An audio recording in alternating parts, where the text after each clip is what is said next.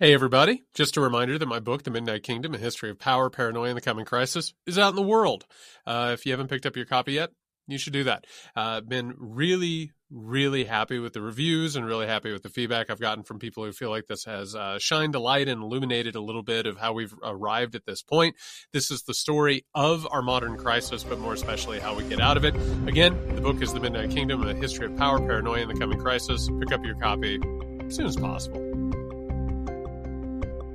Hey, everybody. Welcome to the Muckrake Podcast. I'm Jared Yates Sexton. My co-host, Nick Hauselman, is living and surviving in the Republic of California in sunny Los Angeles, warm Los Angeles. Tell us about how nice it is out there, Nick. Well, it's weird because everyone wants to text me and call me and saying like, oh my God, what's happening out there? And it's not like that big of a deal, but it is freaking freezing. It's like 52 and it's just a deluge of rain and like that horrible noise. You know, in 2023, they still have these, they interrupt your show with the noise and then it gives you a flash flood warning. You don't get those, you know? Well, like, they're interrupting your stories. Is that what you're telling me? Like Young and the Restless? Whatever we're happen to be watching anywhere on TV, and it's just amazing that in 2023 they still have literally the 1970 air raid warning style stuff. What are they warning you of? Rain? Flash floods, pestilence, frogs. I don't know. It's horrible. It's biblical proportions going on here, and I got to stop. I didn't move out here for this. What's it like in Los Angeles when you have rain and cold? Like, I just imagine cars piling up on the side of the road, mass hysteria, cats, dogs. What are we talking about? I mean, you get the interesting phenomenon probably across the whole country, though, is the people who want to drive as if it's not raining. That's really fascinating and fun for everybody. But other than that, things, tend to go fine. I think what you might see socially is that people just cancel plans. They don't want to go out. I'm not going to meet you for dinner tonight because it's so rainy. It's the great Los Angeles plan cancellation of 2023 is what you're telling me. It's got to stop. I'm actually going to travel to Florida on Sunday, and I'm so looking forward to it because the weather there is so much better, and it will not get better between now and that, in a week from now. By the way, we did not plan this. What an incredible segue. That one of the best in the business, Nick traveling to Florida, as we so often have to do on this show. We have to talk about the upcoming presidential election. We're going to talk about the moving and the shaking within the primaries of the Republican Party. We're going to talk about some absolute madness and bullshit in the state of Tennessee. And also the lab leak hypothesis goes mainstream when it comes to COVID. We'll get to all that. But before we do, Nick, it wouldn't be this show if we didn't talk about both the dangers of the authoritarian Ron DeSantis and also our media's absolute incapability of being able to wrap their head around these dangers and to continue to normalize him. We got a spicy meatball today. So it does boggle the mind that, media or whoever's covering this can't sort of handle a couple things at the same time, or things can't be true. Two things can't be true at the same time, because obviously the warning about Trump being really dangerous in 2024 as a nominee, and certainly DeSantis being very dangerous as a 2024 nominee, they're both true. I don't see why we have to pick one or the other. They're both really dangerous. It's a real problem. I don't necessarily see why you have to waste a lot of time reading an op-ed in the New York Times about it. Well, and so before we get into this opinion column that was penned by Damon Lincoln, we got to talk about the guy who wrote this, why the New York Times ran this thing. We're going to actually read the article and talk about what's happening here. We need to go ahead and make it very clear why these things are run. On one hand, yes, this is pushing an agenda. And the basic idea that we've been told consistently by our national media is, Ron DeSantis has some problems, but listen, Donald Trump is way, way worse. And, at least he's competent, he's not going to bring shame to us, all of this. That's one reason. Another is to push traffic on sites like Facebook and Twitter from people who read this and get pissed off about it, right? Because on one hand, you have a bunch of sort of centrist and moderates and never Trump Republicans who actually agree that DeSantis is better than Trump. So they're going to get all of their retweets, all of their likes, all of their shares. But they're also going to hear from the people who get pissed off about this thing. The problem is that there is a twin consequence of this as you start to normalize someone like a DeSantis. The article is, again, in the New York Times by a guy named Damon Linker, who we'll talk about in just a second. The title is, "My Fellow Liberals Are Exaggerating the Dangers of Ron DeSantis." Now, when I read that headline to you, Nick, and you hear "my fellow liberals," do you know who Damon Linker is? Are you familiar with this guy? I can't say that I am. Okay, so if I read the headline again, quote, "My fellow liberals are exaggerating the dangers of Ron DeSantis," what immediately comes to mind? Tell me who you think this Damon Linker fellow might be. Oh, I just picture Steve Buscemi walking in on, I think it was Saved by the Bell, saying, "Hello, fellow kids." Like, that's what I'm thinking of. But I think he's trying to signal that he's going to probably say something that sounds really, really conservative. But because I'm going to say that, oh, I'm a fellow liberal like you, it's going to be okay. Don't worry. I'm not really, saying those things. And they're not really as inflammatory as you might think that they are. So would it surprise you to hear that Damon Linker is basically like a controversial figure in the way that he uses the word liberal? And what he says it meaning is that he believes in liberalism writ large, which we've talked about before. There's a difference between what many people now hear liberal, and they think someone who is either on the left or voting Democratic or are into pluralism and tolerance and all of that, multiculturalism. When he says liberal, he means in the classical sense. He means in terms of, oh, I don't know, the founding fathers got together and decided that white men with property are the ones who should probably run things. It's almost like the New York Times was really, really thirsty to have a liberal defense of Ron DeSantis. Nick, first of all, I'm going to go ahead and give you a little bit of background on this guy. He works at a place called the Niskanen Center, which is known as being a quote-unquote moderate think tank. We love moderates, Nick. We love them. And we love think tanks. And we love think tanks that have millions of dollars. And God knows where they get those millions of dollars from. I'm going to read you a couple quotes. This is from Linker's other just incredible writing. This is from a section of an article called "Making Sense of Orban's Anti-Liberalism." By the way, Nick, if you were supposedly a liberal and all of a sudden you were going to comment on something that is explicitly called illiberalism or anti-liberalism, where would you stand on that, do you think, if you were a liberal? You're probably supposed to be against that. You're probably supposed to be against that. Quote, this is from Damon Linker. "My own position on Orban is somewhat different than the standard liberal progressive line, which portrays him as having directly targeted and largely succeeded in destroying Hungarian democracy. I'm more inclined to see him as what he claims to be, a scourge of liberalism in the name of majoritarian democracy.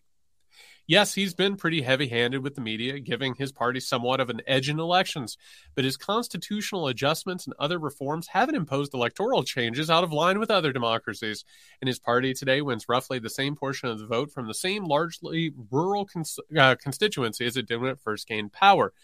Even there, I think Orban's actions are a mixed bag. If Hungary's ruling party wants to address the country's very serious problem of declining population by pursuing an aggressive natalist policy instead of by encouraging immigration, that's their right, though it isn't something I would vote for. More troubling has been Orban's ongoing demonization of the Hungarian Jewish philanthropist, and that's a hard word to say, George Soros, whom Orban blames for every example of social liberalism that crops up in Hungary or Europe. Orban also played a leading role in kicking the Central European University out of the country, banning the teaching of gender studies in Hungarian universities. Nick, real fast, who do you think he compares him to? Oh, my goodness. It was somebody over here? Quote, "These last two initiatives may have inspired Governor Ron DeSantis' similar moves in Florida." There you have it, folks. Your fellow liberal who is standing up for Viktor Orban and comparing him to Ron DeSantis, who he says in the New York Times, the dangers are being exaggerated. How do you feel about that? How's that feel? I never knew how fine a line it was between being a very progressive person and being Tucker Carlson. It's really amazing. It's really odd, isn't it? Yeah, because, he's just asking questions, in that same kind of thing. He's just asking questions. He wants to get down to the bottom of it. It's not going to shock people to hear that Damon Linker has said that transgender and gay people have gone too far in this country and they're demanding too many rights. And so as a result, we go to, quote, "My fellow liberals are exaggerating the dangers of Ron DeSantis." Damon Linker in the New York Times. To judge by several early polls, Governor Ron DeSantis of Florida has a decent shot of beating former President Donald Trump in the race to win the Republican presidential nomination in 2024. Some liberals have pronounced this terrible news because they say a DeSantis presidency would be just as awful as, and perhaps even worse than, a second Trump term. This is wrong. A DeSantis presidency would be bad in many ways, and my fellow liberals should fight with all they have to prevent it. But Mr. DeSantis almost certainly would not be worse than Mr. Trump. Exaggerating the threat posed by the Florida governor could inadvertently increase Mr. Trump's prospects in the Republican primaries. And if Mr. DeSantis does get the nomination, progressive overreaction toward him in the primary contest could ultimately undermine the case against him in the general election. First of all, Nick, before we even get into the ideology behind this, what does any of this mean? What? So liberals saying that both of these people are dangerous is somehow or another going to give Trump an advantage? What the hell is he talking about? And that somehow saying that DeSantis is really, really bad actually like benefits him in a general election after that. That I don't understand either. And I'm not even sure I follow the exaggeration, the whole point of that. I suppose his exaggeration is that like he is the simple notion that he could be worse than Trump is some sort of exaggeration. But it's like, look at the list of things that he's doing. And the fact that then he's referencing another article that was written about, liberals saying this. That article I liked much more because it does lay it out very clearly how, what we've talked about for years now is that DeSantis is more disciplined and he'll have a much better, game plan around him to do these things. So the ineptitude that we saw from the Trump administration would not get in the way. So I just don't understand why we have to have a pissing contest on this, and then why it would end up being anywhere near bad that you actually call out the reality. I think there's a secret hiding at the heart of this op-ed that I'm gonna reveal in just a second. I want to read a couple more graphs here. The case against Mr. DeSantis is rooted in his policy commitments. No shit. During his time as Florida's chief executive, he has governed from the hard right, taking aggressive aim at voting rights, pursuing politicized prosecutions, restricting what can be taught in public schools and universities, strong-arming private businesses, using refugees as human props to score political points, and engaging in flagrant demagoguery about vaccines. Before that, as a congressman, he supported cuts to Social Security and Medicare and voted for a bill that would have severely weakened Obamacare. All of that provides ample reason to rally against him should he end up the Republican nominee in 2024. Yeah, no shit. What else is left there after that? Like, what a paragraph, right? I mean, Trump must look at that and be like, shit, I didn't do a lot when I was president, because that's a murderer's row of terrifically not outrageous. What's the word I'm looking for? Where they issues that will just make people so intensely angry and probably support him because they live in Florida. No offense to other people in Florida. Quote, but none of it makes Mr. DeSantis worse than Mr. Trump, who also did and sought to do bad things in office. The Muslim travel ban, forcibly separating migrants from their children, and much else. Could the Trump era have been worse? Absolutely. And here liberals have a point when they suggest Mr. Trump's ability to wreak havoc was limited by his ineptness.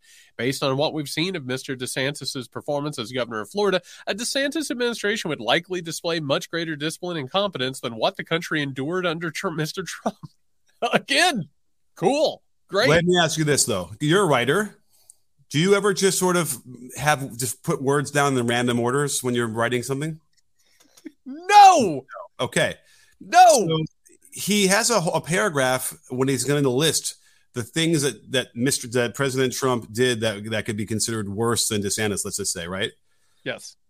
So you have a choice. It's a poo-poo platter of lots of things. And what he comes up with is the Muslim travel ban, and then separating migrants from their children. I just find it very interesting that those are the two things he lists and nothing else besides the word, the phrase much else. So this is also revealing in a way because it seems like he is minimizing what Trump did. That's exactly right. So then he says, yet it's also the case that people in the Trump orbit recognize this problem and plan to ensure things work out differently next time. That includes ideas for bolder action on policy and much tighter and more focused management of the president with an eye toward running an administration capable of acting much more shrewdly and ruthlessly than last time. First of all, he's not wrong in that, but you know what he's not talking about and other analysts aren't talking about except for on this show? It doesn't matter who it is that is the president. They are carrying out the agenda of a very specific group of people. All right. Trump, DeSantis, I mean, you name it, any of these contenders, they get in. They're still pushing all of this stuff from the Heritage Foundation and all these other think tanks and institutes. Like, it's not that all of a sudden Trump's going to get in there because he has a personal defect and make these things actually worse. He goes, quote, "So let's stipulate that Mr. Trump and Mr. DeSantis would both try to do bad things in office. Mr. Trump still brings something distinctive and much more dangerous to the contest, or rather several things. He's flagrantly corrupt. He lies constantly. He's impulsive and capricious, and he displays a lust for power combined with complete indifference to democratic laws and norms that constrain presidential power. The way to summarize these various personal defects is to say that Mr. Trump is temperamentally unfit to be president." And again, that brings us to the crux of the matter, Nick. They have a problem with Trump because he's Trump. They don't have a problem with what he does. In fact, if you go back to what Linker said about Orban and with DeSantis, he keeps saying, that's what people voted for. That's what democracy is about. They do not have an issue with this. As a matter of fact, he's basically sitting here telling you, I would much rather have DeSantis as president of the United States of America because he'll actually do these things. It's at the hidden core of this is the fact that Linker, the only problem he has with Trump is that Trump is Trump. And what is the New York Times doing? It is so thirsty for someone to call themselves a liberal and to go ahead and normalize Ron DeSantis that they went ahead and presented this guy as if he's like a Democrat or a leftist or something. And basically, it's a clandestine ad for Ron DeSantis. That's all it is. Yeah, although, maybe he thinks he's doing the liberals a favor by like saying, you got to make sure that Trump is the guy because he's the one that's going to get beat in the general, right? And DeSantis won't. So that's another one of those really interesting child psychology approaches here to this, I suppose, where he's trying to get that. But like, honestly, all I can see is that the argument he has is that the one thing that DeSantis wouldn't do that Trump would is foment an insurrection. That's the standard for him right now. And by the way, I don't even know if DeSantis would maybe he would do that as well. Can I be frank about something? I don't think he would have to. I think that's the difference. I think DeSantis would be able to win on his own. Oh.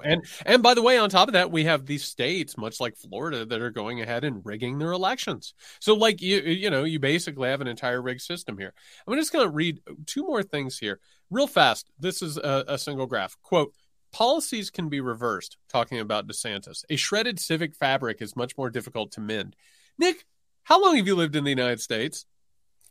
Oh, you have to ask my age now? You're supposed to ask a lady her age. It's been a while. How many policies? Been many decades. How many policies get reversed? Like, seriously, if DeSantis gets in and pushes his entire agenda, it's not going away. That's not the way this country works. It's only the Democrats and moderate ideas that ever get reversed. The Republican stuff is forever. He then says, quote, "Liberals have a long," and by the way, he says liberals, like he's going ahead and saying it from the outside. "Liberals have a long history of hyping fears for Republican presidential candidates, from Lyndon Johnson's Daisy ad about Barry Goldwater." And by the way, Goldwater was nuts. Goldwater was dangerous. Goldwater was an extremist. And by the way, why do we still even know about the Daisy ad? Because it was a really good ad. It was very accurate. It was a really good ad. He then says, to sometimes hysterical warnings about various dire threats posed by John McCain in 2008 and Mitt Romney in 2012. None of us had dire threats about John McCain. None of us had dire threats about Mitt Romney. We had problems with them, basically because John McCain was a war hawk and wasn't able to be president, and because Mitt Romney was basically neoliberalism in a suit and tie. Nobody had dire threats about either of those milquetoast assholes. That's a very good point. I agree. Again, it's a normalization. It's a whataboutism. It is really, it's strange. And I like that you pointed out that he uses the term liberals because he clearly doesn't see himself in that same group, even though he tries to say that so in the headline. This is what happens, by the way, whenever never Trumpers are welcomed on the raft after they leave the Republican Party. This is one of the guys. I mean, he hangs out with Rod Dreher. He talks constantly about the need for a theological foundation in the United States of America. This is not the person who should be writing this article. And quite frankly, it's disgusting that this is what happened. It's a real mess. And we're going to see so many of these things leading into 2024. They have to launder Ron DeSantis and normalize him. It's simply what they're going to do. I agree. And it's funny because, we're looking at these polls and figuring out, okay, well, remember DeSantis for a little while there really didn't look like he was, getting any kind of momentum, right? He was polling pretty low. But all of a sudden, right, it's jumped up there. And we know why. It's like it almost is like a name recognition poll in some respects, right?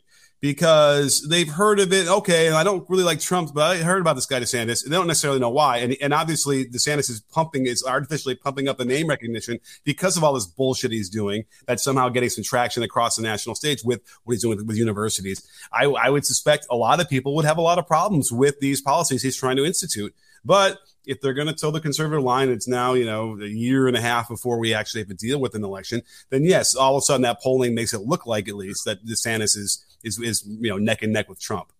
Yeah, traditionally we would be a few months out from like the big start of the 2024 race. And by the way, for those who are looking for it, I'm a big fan of like March Madness. I love the tournament when it comes around in March. Like I can feel it.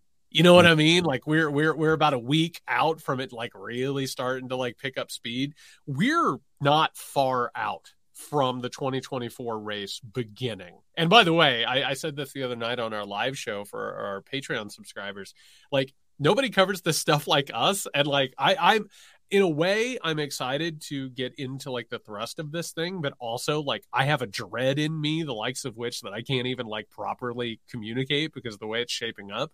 Well, another reason why people need to go to patreon.com/muckrake podcast and join our Patreon, because we have a lot of extra bonus stuff there, especially around the election stuff. Oh my God, it's nonstop, quite frankly. And so we're going to have a little bit of the way too early power rankings here. Fox News released their poll, which I thought was pretty telling. Donald Trump right now is at the top of that poll at 43%. Ron DeSantis is at 28%, which is what we call striking distance in the industry. Then we've got a few also rans. Nikki Haley is at 7%, Mike Pence at 7%, Greg Abbott at 2%, Liz Cheney at 2%. And Nick, I wanted to talk a little bit just to wrap our heads around this situation.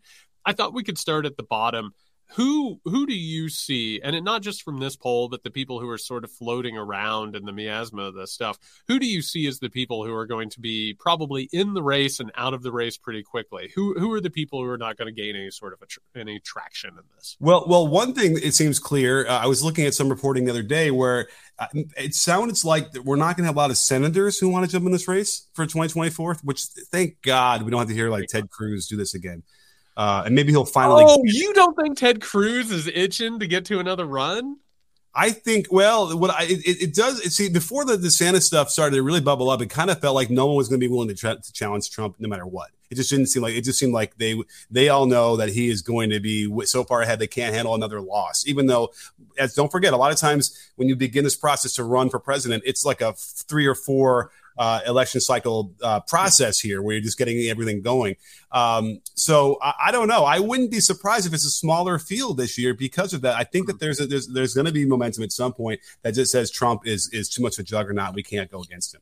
Well, real fast on the Ted Cruz front, never underestimate Ted Cruz's desire to be publicly humiliated. And on top of that, he's always one church service away from people laying hands on him and saying that God said that he should run for president.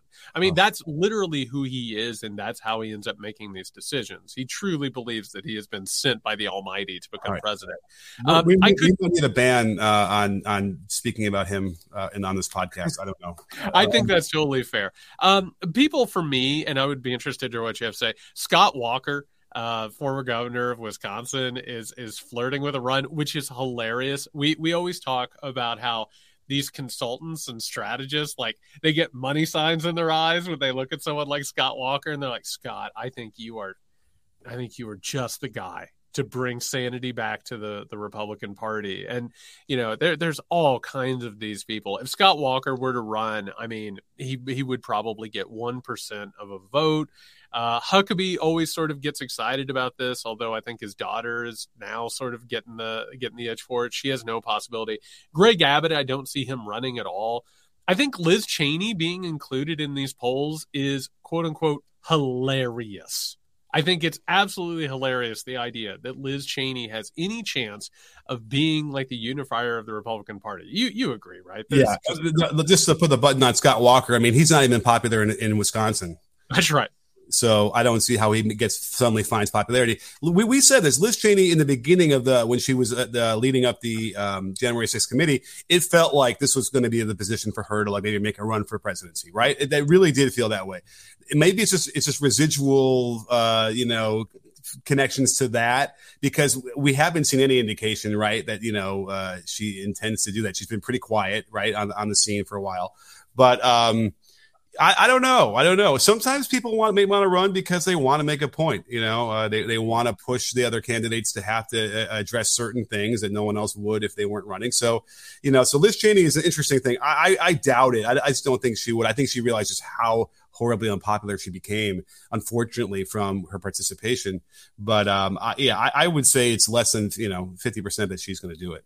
I gotta tell you, that Cheney blood, it runs deep, man. I think she's the type that wants people to come and just absolutely beg her to run. You know what I mean? Like the reluctant savior, almost the way, I don't know if people know this story. It's one of my favorites, which is that Dick Cheney was responsible for picking George W. Bush's running mate in 2000, and he picked himself.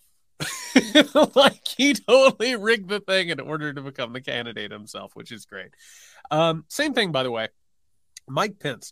It's absolutely incredible to have Mike Pence and to have Liz Cheney, two people who are absolutely hated by their parties, despised. Again, Mike Pence to the point where they literally wanted to murder him in a political assassination, and that these two people have been convinced by a big group of completely marooned political exiles who have no home in the Republican Party, who are trying to take over the Democratic Party. And they have been told basically if they spend enough money that they will be the savior of the Republican Party in the United States of America.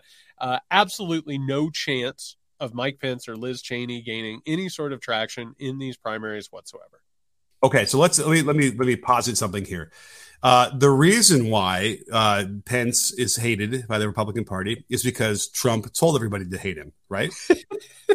You're not wrong. And the reason why Cheney is also hated is because Trump told everybody that they should hate. So by transitive property, you'd almost assume that anybody he turns his vitriol on in that way he does, and when he gets back on Twitter, because that's probably going to happen too, he will be able to then severely wound in that same way, right? And he's tried it with DeSantis. I guess that's the argument, right? He's already dipped his toe in the water of trying to, paint him as a whatever. We won't even get into the innuendo, but he's trying to do it. Probably hasn't worked so well. No. Let's be very clear. He has already insinuated that Ron DeSantis is a pedophile. You know what? That's how bad it is. I didn't even want to say that. If you really, it's February of 2023, and he's already tried out Meatball Ron and insinuating that he's a pedophile. I mean, that's where we are in the presidential race at this point. And that'll be interesting to see, because if it doesn't work, then obviously the only choice that Trump will have is to go worse and worse and worse. Like he'll just keep getting, pedophile. I mean, I don't know how do you get lower than pedophile, but he'll find it, I'm sure. And that's the question: is this guy DeSantis the one guy that is not going to be affected by it? I would be surprised. I would think that Trump could still figure out how to sink him with just his vitriol. Now, to go ahead, and we'll get to the two big dogs in the race right now. I think Nikki Haley sort of exists to sort of be an also-ran, sort of the person who, ends up in third or fourth in almost all of these primaries before dropping out. And as you have said, maybe becoming the VP of someone like a DeSantis. I don't see her gaining any sort of traction. I don't see her being a dark horse candidate. And so then that brings us, of course, to Trump and DeSantis. So I guess this is the question right now, Nick. If you had to put it down, we're recording this on February 27th of 2023. There's a long, long way before we pick our candidates here. Who do you think has the edge between Donald Trump and Ron DeSantis right now?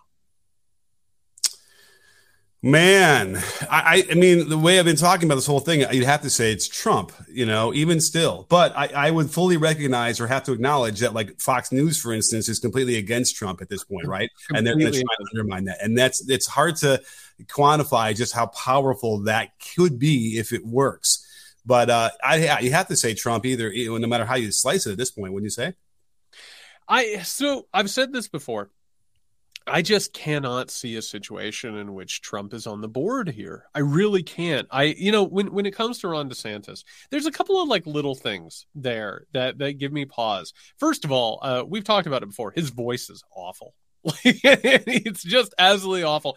His instincts sometimes in the way that things are presented, whether it's optics or the way that he sort of brings them about, aren't necessarily great. We also have not seen him go toe to toe. And I'll tell you what, in the re-election campaign, when he was on the debate stage and he was asked point blank if he was going to serve his entire term, he had no idea what to say.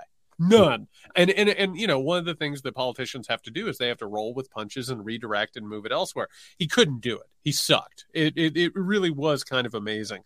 That if he was in a regular GOP primary race, particularly, if you think about, 2012, right? Like when you have like an entire stage of these people and you have Ben Carson who's saying some stuff and Newt Gingrich like sniping at you. Like, I think he would be fine in that instance. I think he has a lot of Mitt Romney potential in those situations. But also, like, there's still the potential for him to wrangle together all of this stuff. I think the message is sort of coming together. The culture war stuff is coming together. But again, I think Trump, I think Trump could box him around the ring. And I don't know how that plays. You know what I mean? But and the only thing we've seen from Trump in the primary is him going to East Palestine. That's it. That's literally the only thing that we've really seen him do, other than throwing out some true socials and I think having like one or two rallies. So right now, I guess you got to put Trump at one, but man, it just doesn't feel like that's what's going to happen. Okay. I mean, what's funny was that Trump in 2015 had the reputation of being a great businessman, right? I even believe that. So that was the reputation. Wasn't deserved at all. And we've now found out how horrible he is.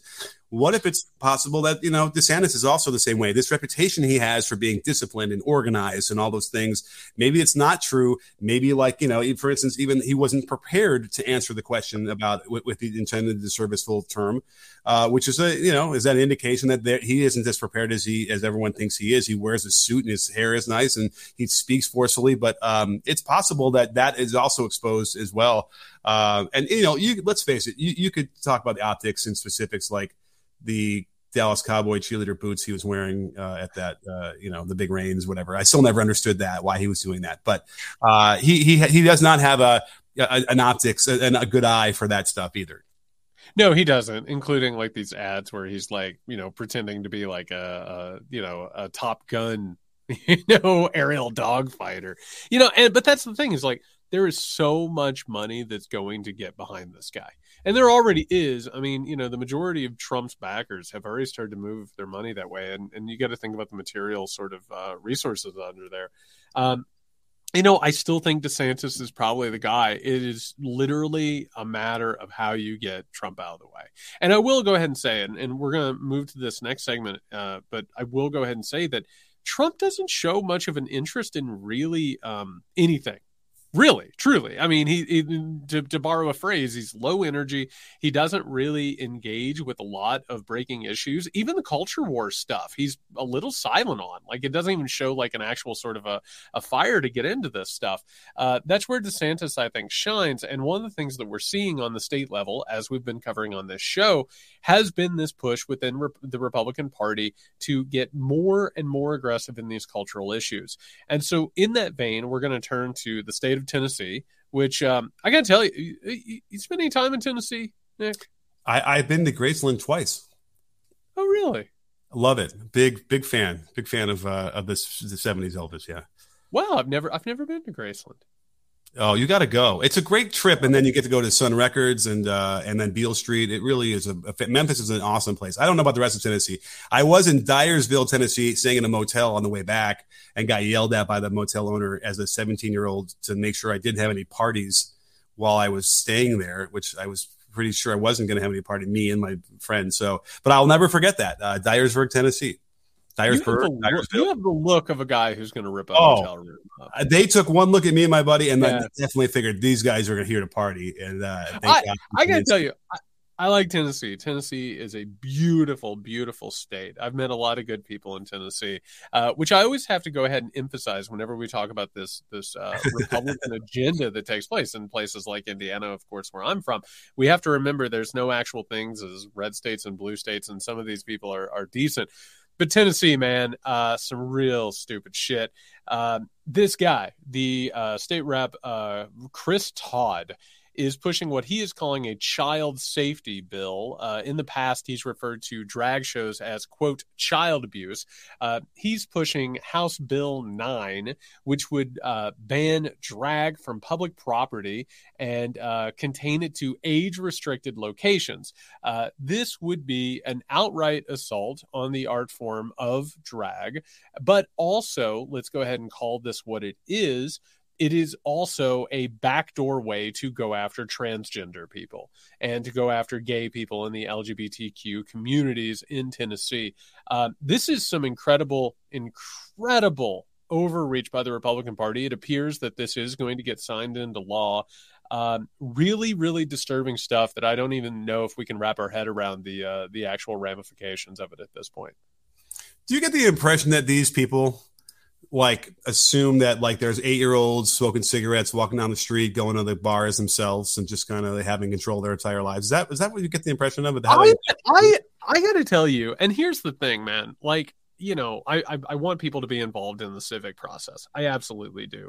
But when you hear these like state senators and state reps, when you hear them talk like about the bills they're introducing, which have all been written, by the way, by those same think tanks and institutes that we were talking about earlier, they have no idea what they're talking about. The world that they experience is just the absolute, it's like a post-apocalyptic movie in which all morals and ethics have been thrown out. It's basically Mad Max, you know, outside of Memphis is what they're describing.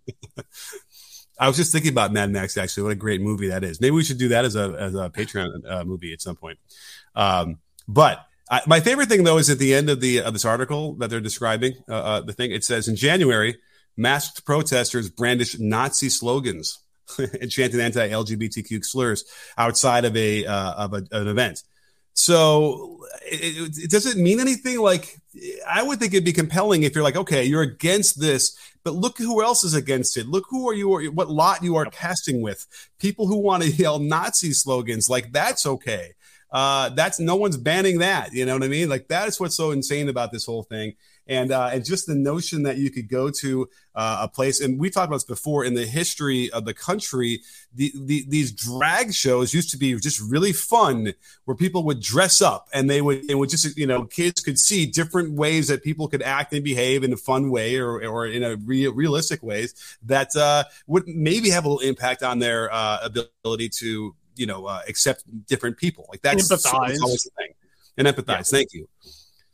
Well, and what they've done is, and this is the really gross part about it, they've sexualized this thing. You know what I mean? They've literally gone ahead and taken this art form. And it is an art form. I mean, and it's been around for a long, long time. They've taken this art form, which, by the way, if you actually, it's incredible to think about. They've taken this art form and they've just absolutely projected their own sexual hangups on this thing and made it into like a complete, they're seducing the kids, they're abusing the kids, all of that. And also that's what they're doing with transgenderism.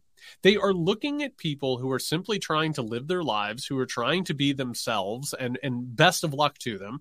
And they're looking at them and basically thinking that they're perverts. That's what this is about. It's about, these people who are all messed up and weird sexually, they're going to, like, you know, attack us in bathrooms, or they're going to confront us and do this, or they're going to try and recruit kids or whatever. And it's absolute horse shit.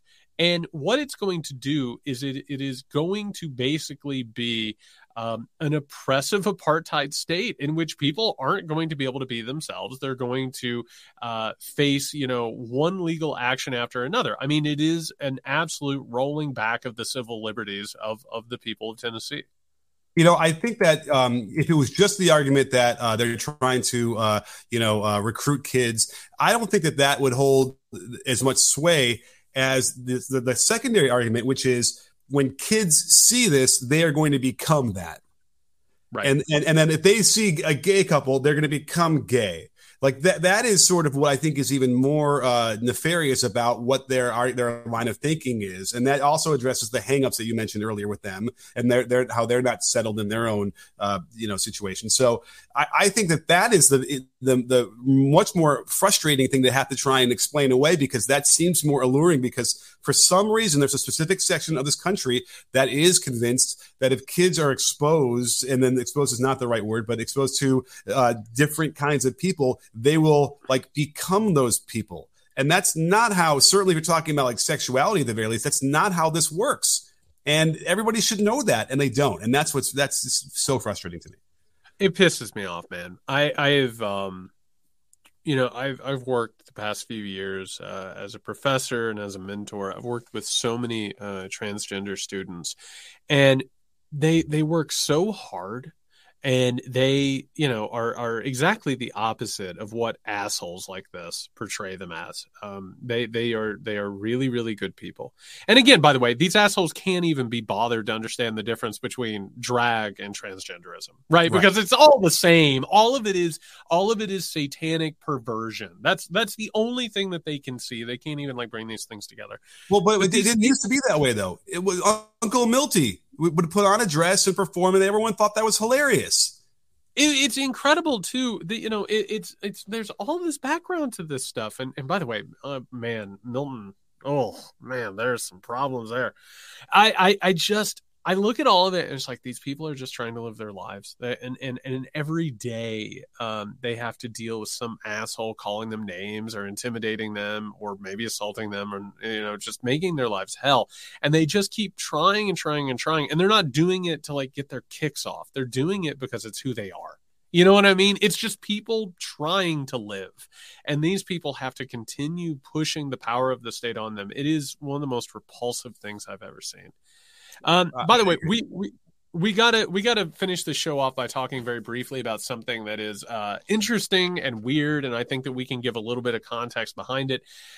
Nick, turns out lab leak. That's how we got COVID, and we know that because the Department of Energy released for those who are watching on YouTube, you can see Nick just throwing his hands up and scratching his head in disbelief. The Department of Energy released a, quote, low confidence report that COVID-19 originated from a lab leak in China. Now, there have been a couple of reports out there, and most of them have been low confidence. The intelligence agencies, who, I don't know about you, Nick, most of the time, I'm going to throw my dice in with them, whether I think that they're lying to us or otherwise. But that is what the Department of Energy has put out there. This was immediately seized upon. And in the chambers of social media, it was announced everywhere that it had been decided, that we'd been misled, that Trump was right all along, that this came from a lab leak. All context fell to the side. Basically, everybody said either I knew that's what it was, or I can't believe they lied to us. This issue is still up in the air. It has not been decided one way or another in any way, shape, or form. But the way that our social media, the way that our internet works, the way that our media works, it has just lost all meaning whatsoever, and it's just been thrown out there for people to take whatever they want from it. And I'm just it's still not clear to me. I was trying to look this up to find out why the Department of Energy has any bearing on this at all. What are they? This is not their purview. They're not. They shouldn't be, anyway doing this. I want to know what HUD has to say about it. Yeah, I know. It's maybe Buttigieg can weigh in because they've been doing some research. I don't understand at all why. Now, is it possible that somebody in a lab didn't quite rinse their gloves off right, and it was on their clothes, and they walked out, and they whatever? Okay, that's probably what happened. Then fine. How does that change anything at this point? or does it? Or are they just looking for ways to prosecute Fauci, because this is what's going to become the gain of function research stuff, and they're going to try and put him in jail for this. Well, here's the thing. To go ahead and give a real brief timeline, one of the reasons why the lab leak hypothesis, and by the way, it's totally a possibility. Like, again, there are several people out there who say different things. The experts, some say that, of course, it comes from the web markets and such, and some say it comes from this lab leak. I happen to believe that those are the two more likely culprits as opposed to bioweapons, right?